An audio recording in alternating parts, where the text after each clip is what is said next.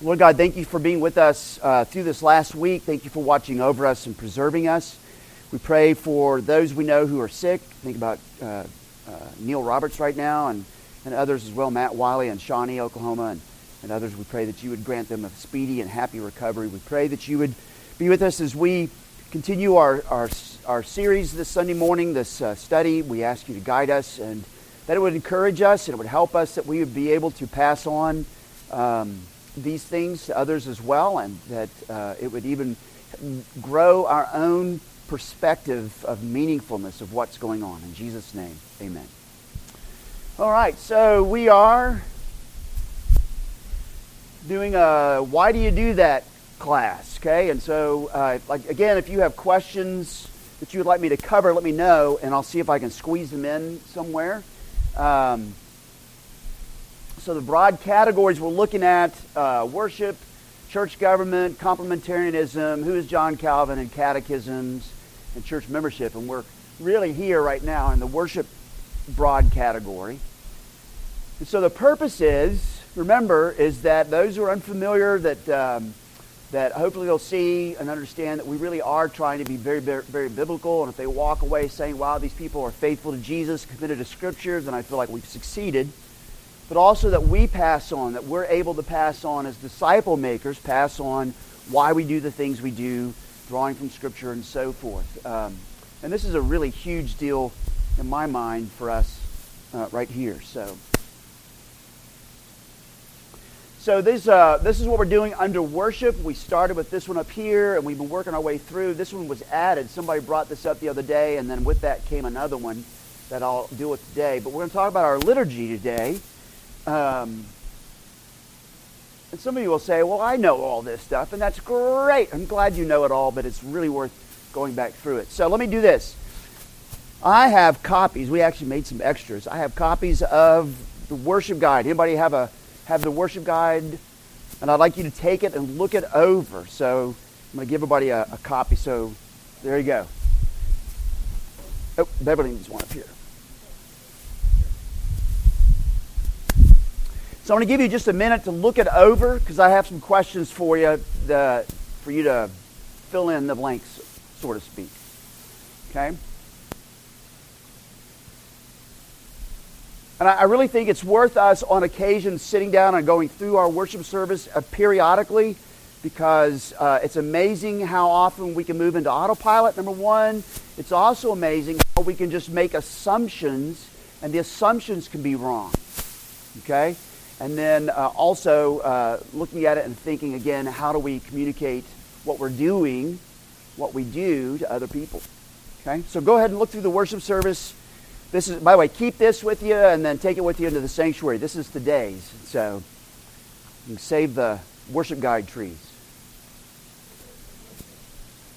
Sorry. So just look through it there. So here's the first question here. Take a look at the worship guide. So as you look through, what are some questions you have always had about the liturgy? About the way we do it? Yes, ma'am.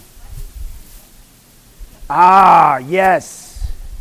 Because, so can I give you a history and then I give you okay.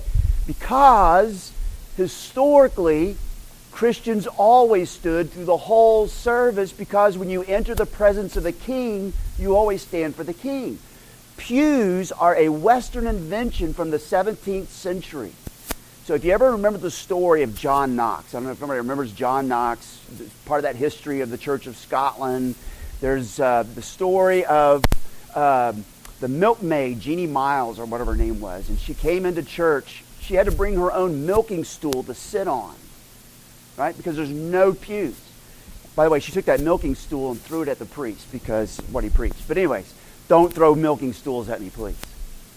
But anyway, it's interesting that historically, pews are kind of a modern invention. We stand because where we stand is always, so it's hard to sing while you sit. There's a practicality. It is hard to sing while you sit. But also we stand at other times. It is a sign of respect. So we stand at scripture reading, things like that. Is that great question? Yes. Yes, sir.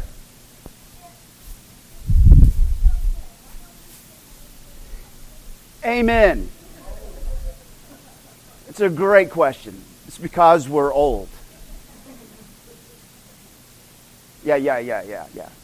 By the way, also in those old churches, you will notice there were places for older people and infirm to sit along the sides of the walls. And so that's where we would all be sitting. Okay? What else? Just think, I may not answer any of them right now. I may wait and answer them as we go along. But any other questions that you've always wanted to ask based upon the way the order of worship, the liturgy that we follow? Yeah, why do we kneel? Yeah, that was 2 weeks ago. We talked about throwing our bodies into our begging. So very good. But yeah, those are questions I've actually heard asked when people come in that are visiting. So those are legit. I mean, they're all legit questions. Don't get me wrong. But those are ones that you might actually hear somebody asking, and how would you answer them? So, yes. Okay. Yes. Yes. Ah, very good. Great question. Anybody want to answer that? I got an answer. Because we forget. It's a teaching tool.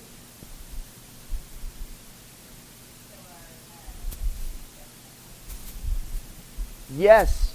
So those who can't read, little kids to people with macular degeneration, or those who are illiterate, they can still participate. So the Lord's Prayer is repeated.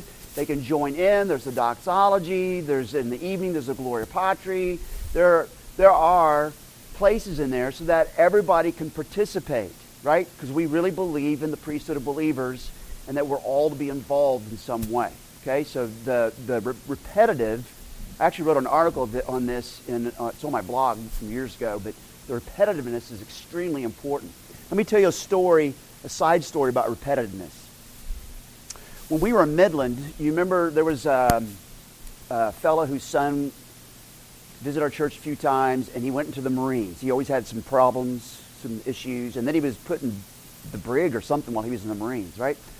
He told me, I was looking at the Jerry and Cindy, sorry.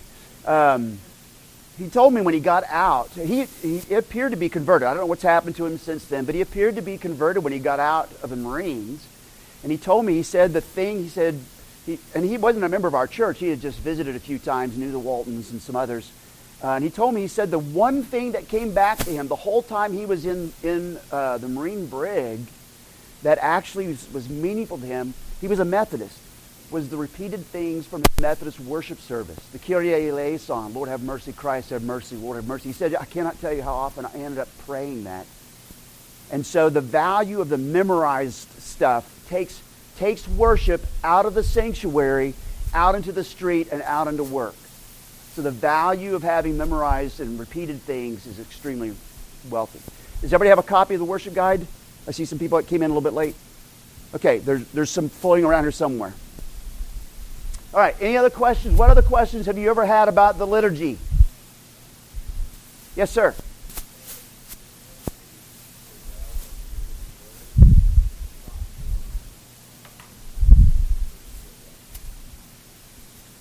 Yes to the last, and yes, I'd be glad to talk about it. So look at the end of Luke chapter 24. So first off, go ahead and go to Luke 24. Remember that in the temple, or in the tabernacle, Aaron the priest, okay, and number 6, in fact, let me find number 6 real quick, and I'll read this to you. You just go to Luke 24. Go to the very end of Luke 24. Aaron the priest is commanded to give a benediction at the tabernacle at the end of every service. Okay? And it's the one we use at the end of our service. The Lord bless you and keep you. The Lord make his face shine upon you, be gracious to you. The Lord lift up his countenance upon you and give you peace. And then the Lord says this through Moses. So shall they put my name upon the people of Israel, and I will bless them. All right? So when you have a benediction spoken of you, it's the Lord's name being put on you again. Okay? Think about your baptism. You're remembering your baptism in the name of the Father, the Son, and the Holy Spirit. And God's promise that he will bless you. So notice what Jesus does, and think about what happens at the end of the service as a continuation, an ongoing, continued picture of this. at the end of Luke 24, then he led them out as far as Bethany, and lifting up his hands, he blessed them. That's what benediction means. He blessed them, and while he blessed them, he parted from them and was carried up unto heaven, and they worshiped him, etc. Think about this. When you see whoever the minister is raising his hands to bless you, it is Jesus himself, not the minister, Jesus himself putting his hands on you, lifting his hands over you, and continuing that blessing that has never gone away since his ascension. Does that make sense? So that's beautiful. Is there a benefit? Huge benefit. Okay? If we believe Jesus. So it's a continuation of the ascension and that blessing that comes with it. Very good question. All right, there are copies of today's worship guide floating around. If you need one, raise your hand. You need one? I need one over here.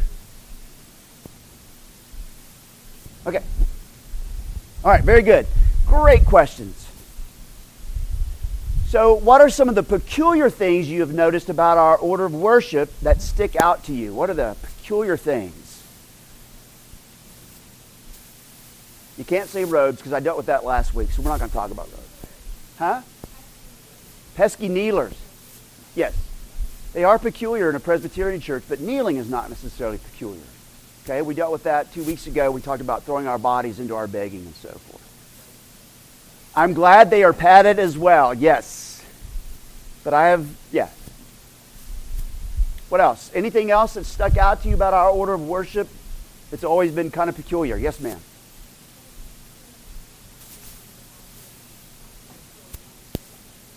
Yes, confession of sin, yes.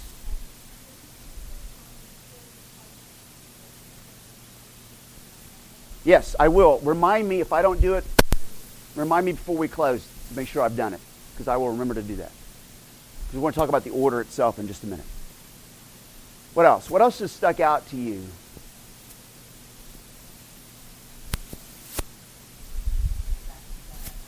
The improving our doctrine, using the catechism. Yeah, somebody else asked that the other day.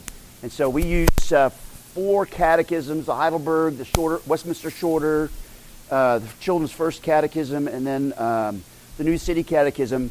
And as we go through them, by the way, that takes us through about 5-year cycle. So, but yeah, that is peculiar. Yeah. Yes. Hold on, Mr. Ern's going to do it.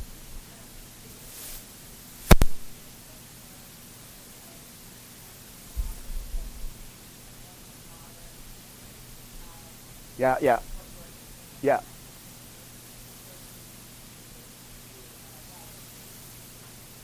Yeah. It sticks, doesn't it? Yeah. Ben?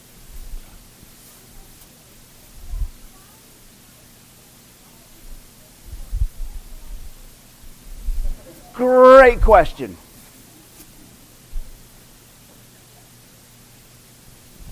It's a great question, Ben. I'm not going to answer it, but it's a great question. It really is. I mean, good. All right. What else sticks out to you? The song, the Sanctus. Holy, holy, holy Lord. I don't remember where, it's a conglomeration of Isaiah 6 and Revelation 4.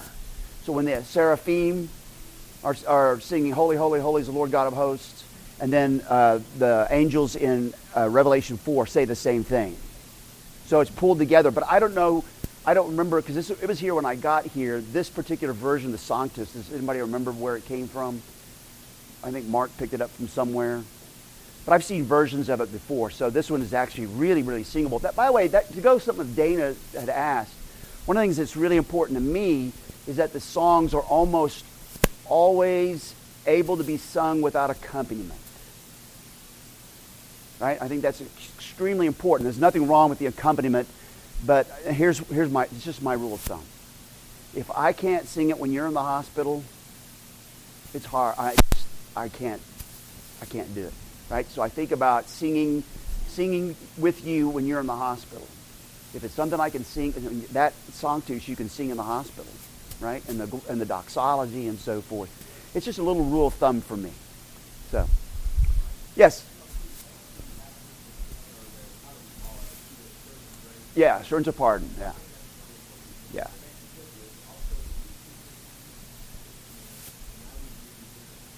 Yes. Yeah, that's a very good question. So we do that because I break out in hives when I hear the really strong, rigid law versus gospel, and going along with the confession that the two are bundled together throughout Scripture. So in New Testament and Old Testament, you have both law and gospel. And so part of it is just for that very reason, to remind us that law and gospel work together, sweetly comport with one another, as the confession says, in even the New Testament. So that's why we often we do it that way very often. But we do still do the Ten Commandments like on Good Friday. Hold on a second, David. We do the Ten Commandments on Good Friday, and we'll do them on occasion here. But great question. Yeah.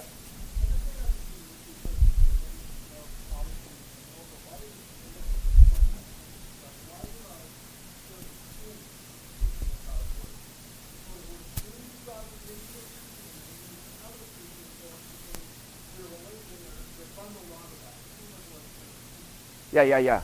And so, okay, so we're going to get into it in just a minute, okay? So good question. Great. All right, so you ready to move on? These are great questions. If there's others, let me know, okay?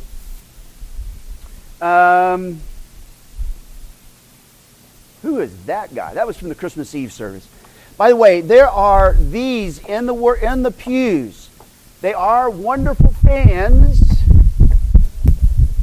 but they also elements in our worship service, and go through, and Pastor West and the session worked on these together about 2 years ago, and these are really, really helpful. They're there so that way if you have someone sitting next to you who has questions, you can pull them out or point them to them. You could even read them on occasion just to kind of refresh your memory.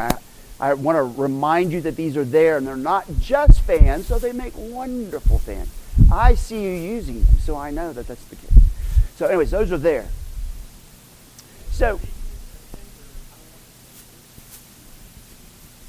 yeah, thanks. Good. Yeah. So this is going to kind of go along with something David was asking a minute ago. So to begin with, our initial working format are the five. You may remember the series we did in October on the five, right? So sola scriptura, sola gratia, solus Christus, soli fide, sola fide, soli deo gloria. I get my solas and solis mixed up, sorry. All right, that's our working format, one of our working formats through this worship service, the way it's set up. So here's what I'm going to ask you a question. This means that our order of worship is intentionally reflecting most or all of these on any given Sunday. So there's the first part of the answer, David, to your question, right? So it's intentionally, this is not by accident, intentionally reflecting most or all of the five solas on any given Sunday. So I want you to look at the worship service, and do you see any or all of these reflected in today's service? Look at the copy of the worship service. Yeah, so you got call to worship, so you're starting with the sola scriptura, right? And also the centrality of preaching. Yeah, Soli Deo Gloria, the doxology. Do you hear anything about Sola Gratia and Sola Fide?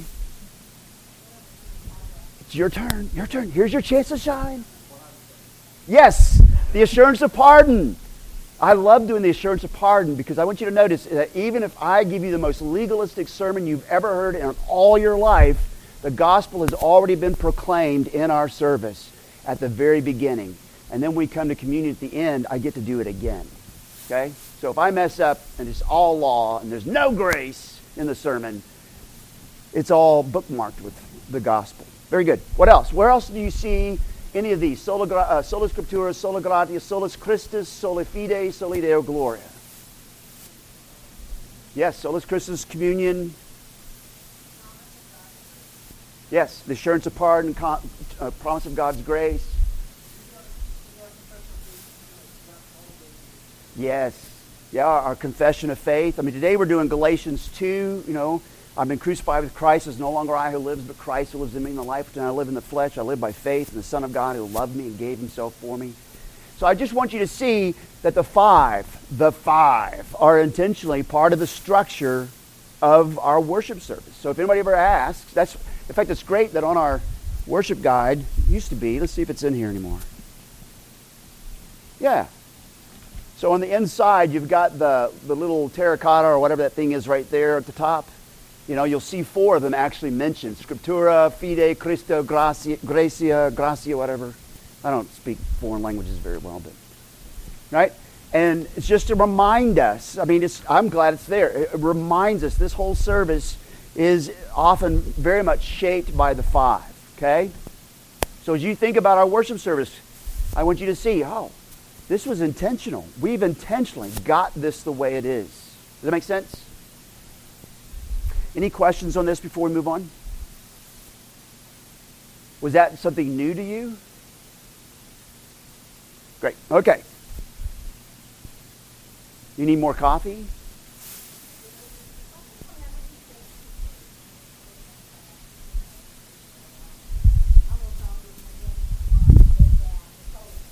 Yeah.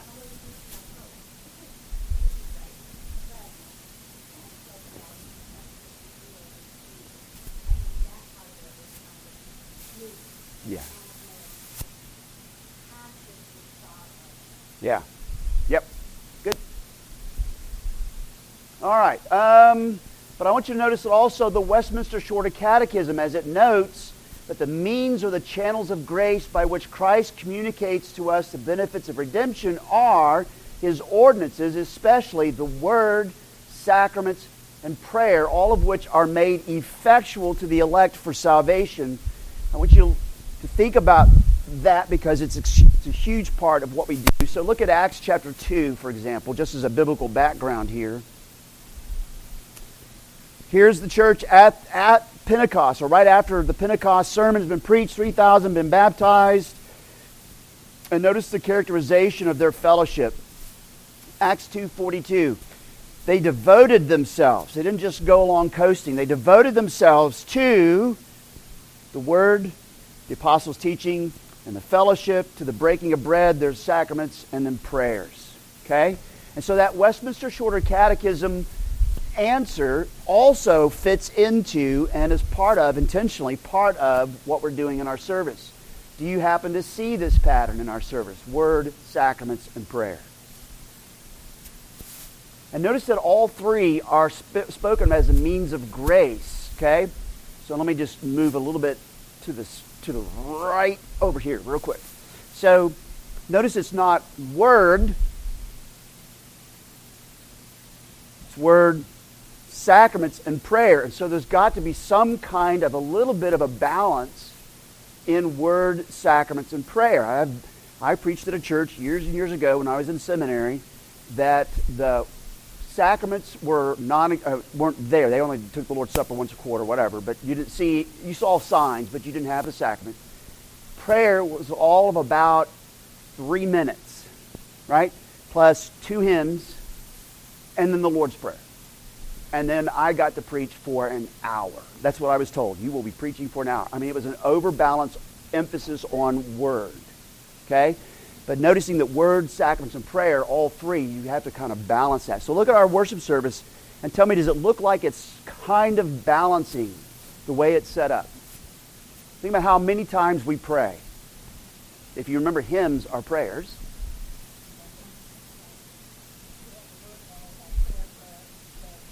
Yes, yeah.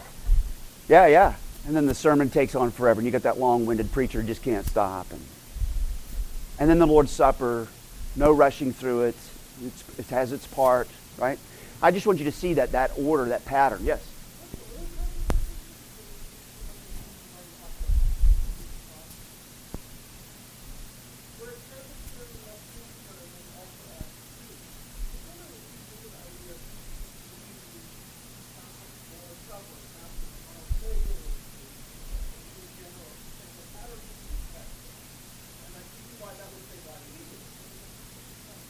Yeah.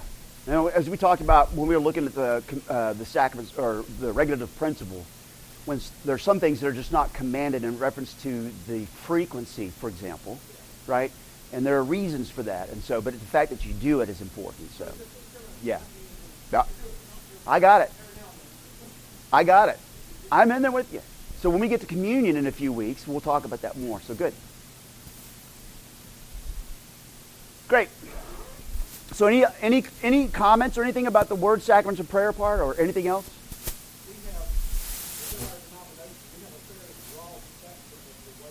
Yeah.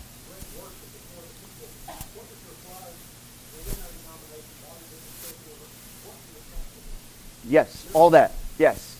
Yeah.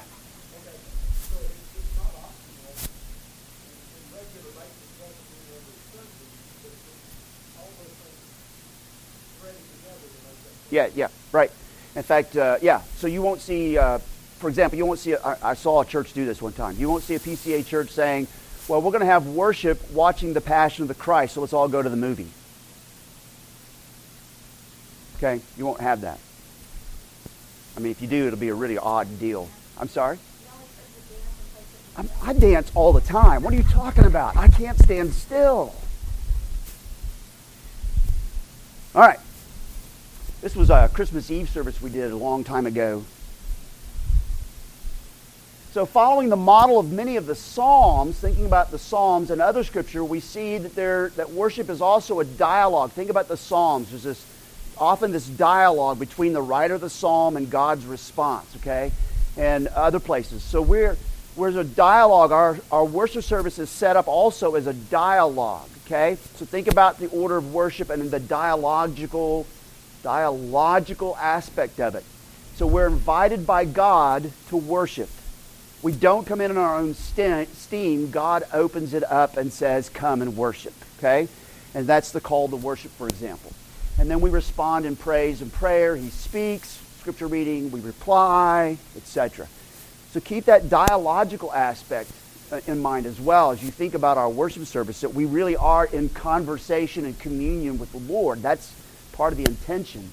So I've already given this one away. So do you see this pattern in our order of worship as well? Thank you.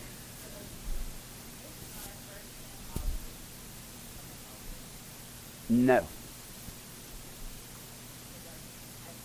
Yeah, it may have been at one point. It is in the evening. At least one hymn will be from straight out of the Psalms, or the metrical version of the Psalms. Usually, I try to do the first hymn is more of a broad entering into worship hymn, and sometimes it is a psalm, sometimes it's not. I can't remember. The ends of all the earth shall hear. Which is from Psalm 22, I think. Yeah. So, but it'll happen a lot. But yes, I would love to actually incorporate in the morning responsive psalm reading. We do that Sunday evenings, but I would love to incorporate that at some point. But we'll see how that goes because I preach too long anyway. So what else? What other aspect or how else do you see the pattern work out in our worship service? The dialogue. You don't see it. Or you do, and you're like, let's move on. Yeah. Yes. Yeah, the assurance of pardon. By the way, we intentionally, this is a John Calvin moment, we intentionally keep the sursum corda in the service, right? So lift up your hearts. We lift them up to the Lord. John Calvin in book 4 of his Institute said, whatever we do, we need to keep that ancient tradition from the church in there because that's what worship is. We're not drawing God down to us. We're being drawn up to God, to Christ in worship. So lift up your hearts, we lift them up to the Lord. And so that sursum corda is actually very, very important. That's the Latin phrase for it, okay? And so it's intentional. In Midland, I used to actually take John Calvin's prayer and use it for the sursum corda. My heart I offer to you, Lord, promptly and sincerely. It's really a very effective approach in that but it's the same aspect. Okay, good. Ready to move on? Man, we were ready to move on 5 minutes ago. Okay. Let's talk then. So anything else about the liturgy itself? We're going to talk about the paraments, the colors in just a second. Anything else about the liturgy, the way it works out? Any other questions? Did I answer your question?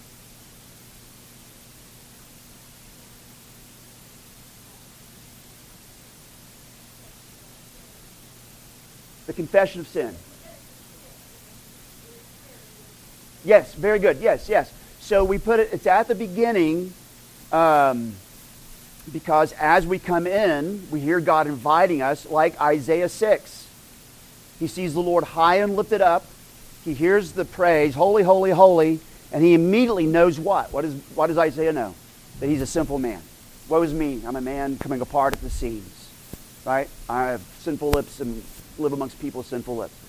And so then he receives absolution, right? And then he gets his commission. It's a very similar pattern. Early in the service, we have our confession of sin and the assurance of pardon, so that as we go on through the service, right, it's like Isaiah 6. We realize, okay, we actually can be here. Does that make sense? Yes. And I don't know about you, but some of us need confession of sin more often than once a week. So, right? But I think it's a valuable part in our service. So, anybody else before we move on? Yes.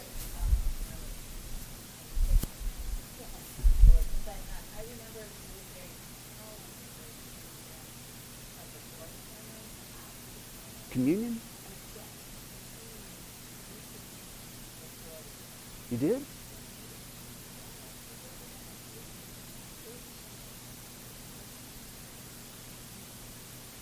Yeah, we moved the Lord's Prayer. We moved baptism to after the sermon. Yeah. But that's a great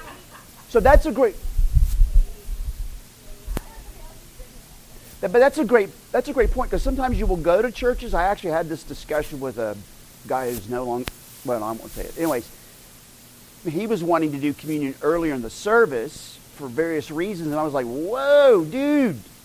We're Calvinists, we're Protestants, we believe in word and sacrament. There's a priority to word.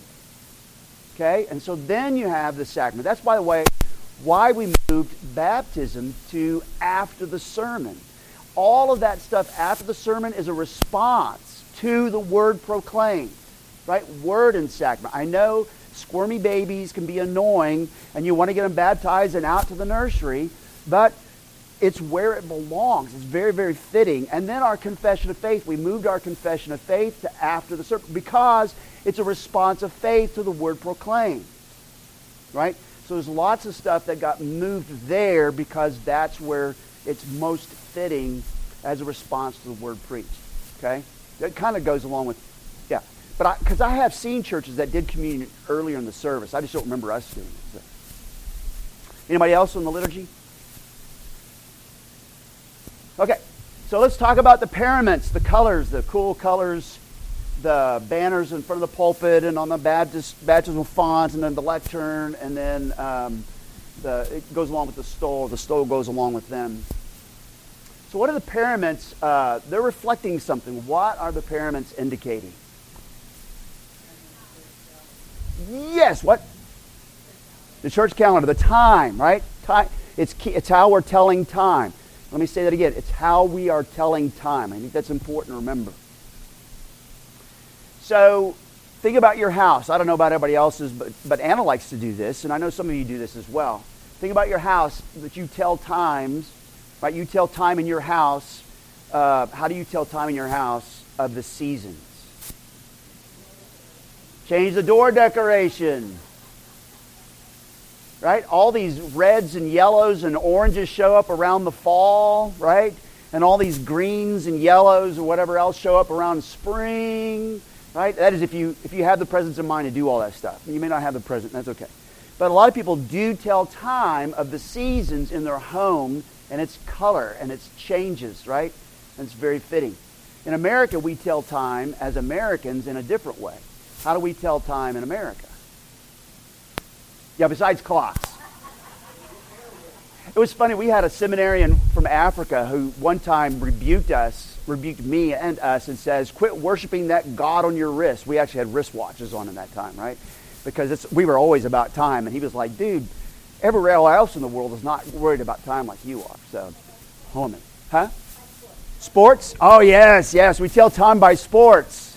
Yes, it's football season. Oh, football season's over. Yeah, right. So, oh, good job. That's right. Yeah. So, how else do we tell time in America? Think about, Ben. Yes, the brightness outside. But think about it as a nation. How do we do it, Mary? Yeah. Well, we do it with school term. Often, huh?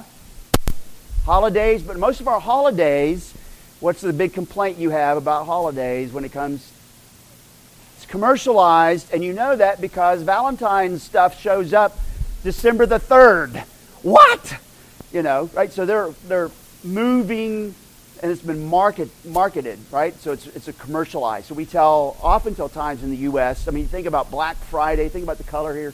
Black Friday. We have Cyber Monday and so forth. We tell time in our country very often through the commercial as well as our national story. So President's Day, First Nations, Columbus Day, whatever they call that now, July the 4th. So we tell time with those things, and usually there's colors that come with them. Does that make sense? Nothing wrong with all of that, but that's how we do it. So we have made a conscious decision to tell time at Heritage by the gospel. Let the gospel be the timekeeper for us. Okay? And that's what the colors are. All the colors actually wrap up around the gospel, some part of the gospel story, year after year. Talking about repeats. Okay? And so right now we've got green because we're in Epiphany. The wise men have come and seen Jesus and all of that, and we're getting ready for what's coming. You see, Ascension's coming, Pentecost, Easter's coming, right? Good Friday, Easter, Lent, all that stuff. Yeah. I'm sorry? Yeah, I'd have to take some time to do that. I don't pay attention to colors very often. Yeah. So we're actually following a Vanderbilt calendar of colors, and we're doing the Presbyterian one. Yeah, which she changes the colors. David? Yeah.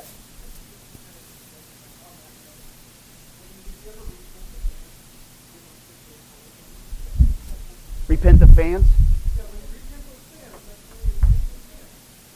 Oh, and then just change them out every time we change the colors?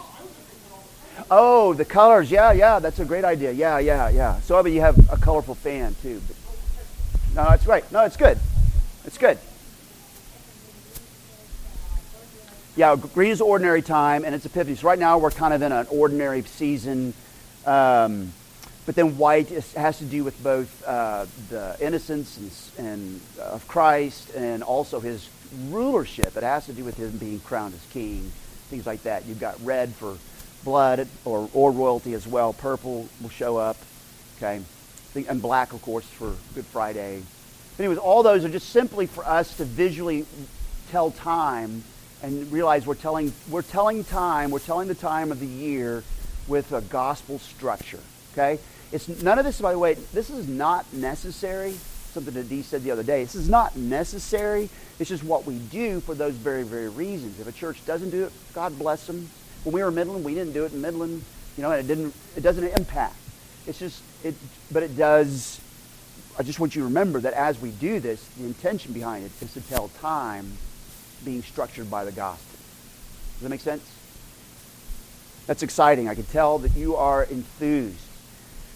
So, is that biblical, might someone ask? Well, let's go 2 places very quickly. It's not mandatory. And for whatever else Paul says about times and seasons, I want you to notice that Paul actually told time and kept time by mildly in this way. So in Acts chapter 20, verse 16, somebody read Acts 20:16. Acts 20:16. David.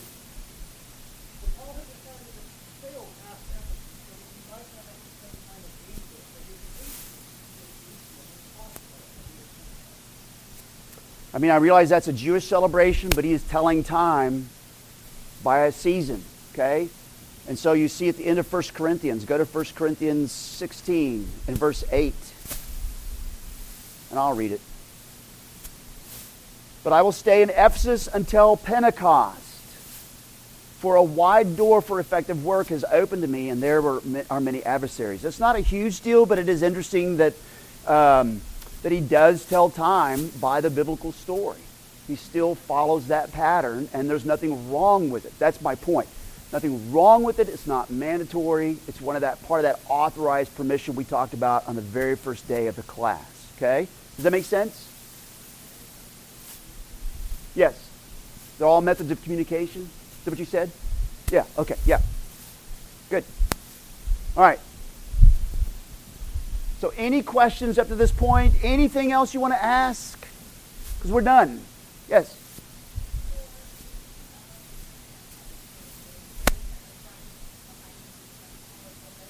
The elders? Yeah. Mm-hmm.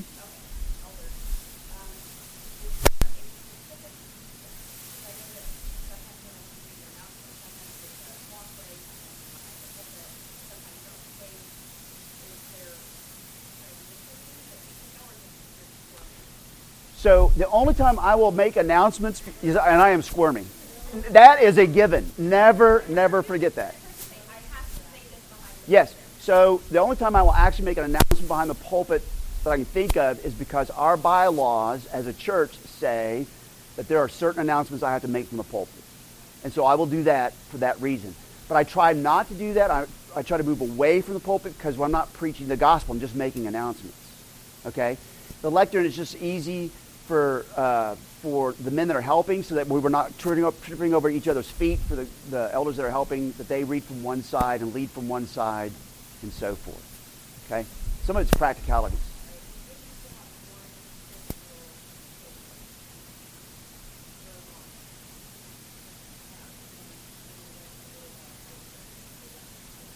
Yeah. Which is, by the way, is in the Reformed tradition, having that split pulpit and lectern. So, yeah. Yeah.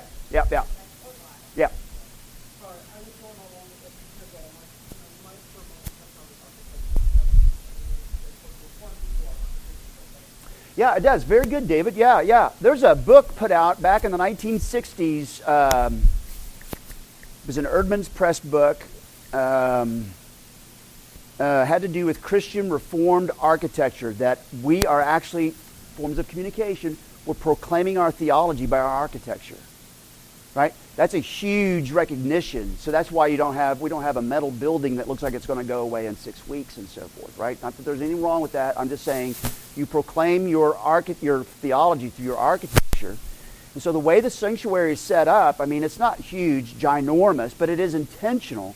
So the word and sacraments are up at front, and you'll notice that visually. What do you notice visually when you think about the baptismal font, which I usually bring out to the front when we have a baptism? What do you notice about the baptismal font, the communion table, and the pulpit and the lectern, where Scripture is read, etc.? What do you notice? Well, yeah, one's bigger than the other. It's just because of my ego, but that's for something. It is elevated. Some of that's practicality, so it's easier to speak big crowd. But what do you notice visually as you think about visually? Yeah, they all have the same banner. But notice they're all together. Right? I mean, that sounds silly, but they're all together when that's an important aspect, right? We put them together. It would be just as fitting to have the baptismal font and the table up between the pulpit and lectern as where it's at. It doesn't, I mean, because you're communicating the same thing, word and sacraments going together. Okay? And so, yes.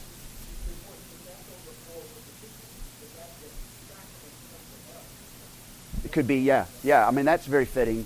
And so, and it's a table for dinner, right? For supper, and so that's good. And I'll put the baptismal font out in front of the communion table. Why would I put the baptismal font out in front of the communion table? The way to the covenant meal is through the covenant sign of membership, right? If I had my druthers, if we were all remodeling the sanctuary, there'd be a permanent baptismal font out in front there, in front of the communion table, so that you always remember that we have to come through the waters to come to the feast. You have to go through the Red Sea before you can have, the covenant meal.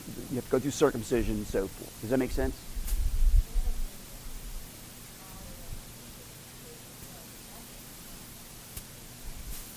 Yes. Yeah. Right.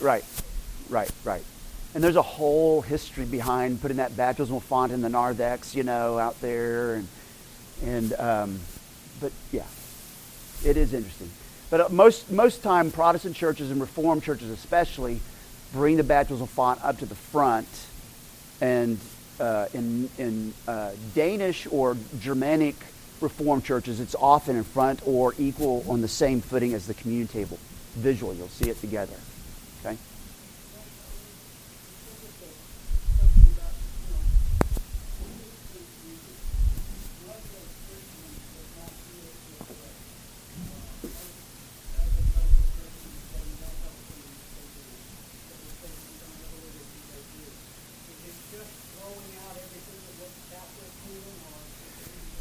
That's been my experience. Is anything that looks, Roman Catholic, Eastern Orthodox, but then they turn around and do some of the very same things. And so yeah, that's just been my experience.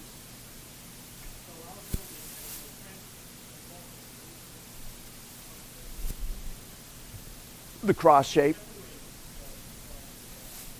Yeah, but we have. Yeah. But we do have Presbyterian churches that do that, but that have that. First Pres in Jackson, Mississippi kind of does that, has this. Yeah. Yes. Please.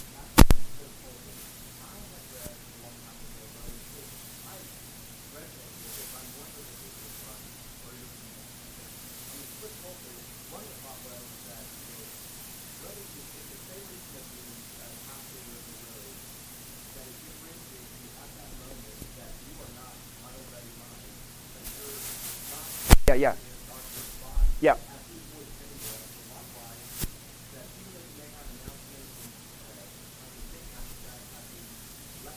Yeah.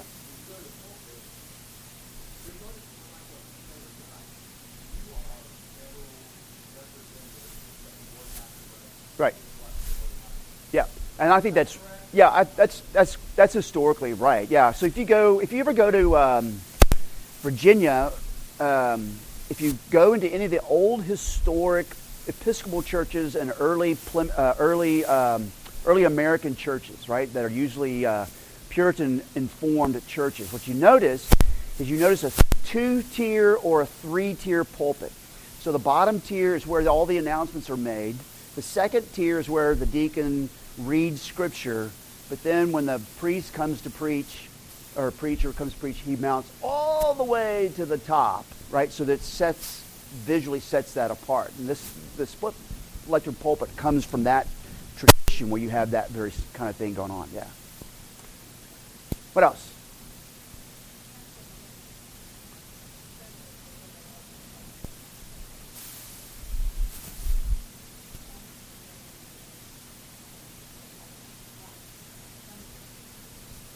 Yeah. Yeah.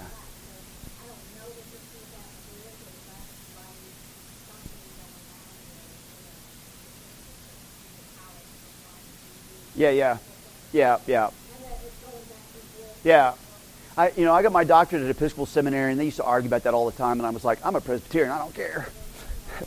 So, yeah, there is history. Yeah. Good. Anybody else? Yes, David.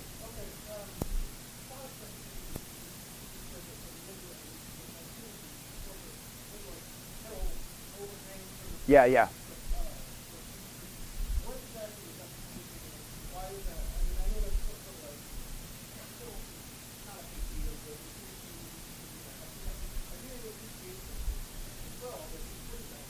So it actually has a very pragmatic purpose.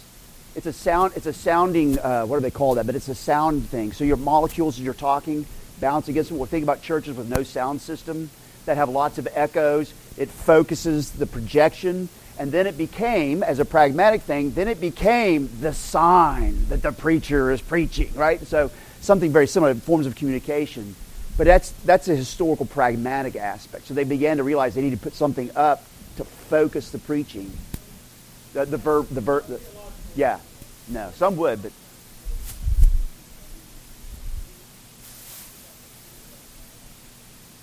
Yeah. Yeah, a lot of practicalities in some of those things that turn into necessities in some people's minds. Yes.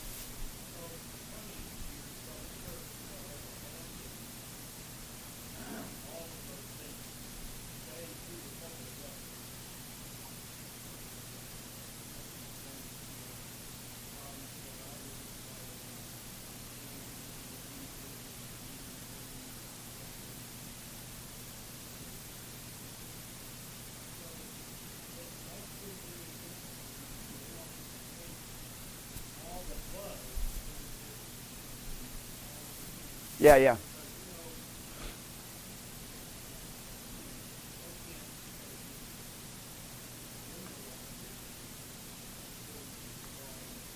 Yeah. It is tragic. Yeah. I mean, Henry Ford said history is bunk, and that's been the American mantra since long before Henry Ford. And but we do. It's a grief, and I mentioned this before. Walking to a place where there's supposed to be worship going on, and they intentionally remove all symbols of Christianity, that this is a place of word and sacraments, is a form of communication in itself. To use Dee's statement, and that to me is bothersome, right? So. Yeah. Yeah. And I'm just like, we need to show that this is not a Tupperware sales meeting, right? We need to show that this is a Christian. Yeah. So, and I love the fact, by the way, if you notice in our sanctuary, if you walk in, you'll notice two quilts. I don't remember all the history behind them, but those two quilts on the side are use ancient Christian symbols for the Trinity and so forth, and they're Alpha and the Omega. I mean, it's not in your face like we're Christians and we don't want you in here. It's like we're Christians and this is a Christian worship service. Praise the Lord. Come, but we're not changing to make just to make you feel like you're completely 100%, 100,000% comfortable, right? So it's intentional. So I appreciate the fact that all that's in there. So, anyways, you guys done? Are we ready? All right. So next week. The most non-controversial subject ever in all of human history. We're going to talk about baptism and why we pesky Presbyterians do it the way we do. That'll be next week, and I'm going to allow 2 Sundays for us to do it, but if we knock it out next Sunday alone, then that's great, and then we'll move into communion after that. But next week is baptism. So, all right, let's pray. Lord God, thank you so much for the discussion and the time together and just thinking about the serious business of the liturgos, of the work of the people coming in as priests, made priests by our Lord Jesus Christ, cloaked in the vestments of Christ's own righteousness, to come in, to worship and adore you, the great King of the universe, to worship you, O Father, Son, and Holy Spirit.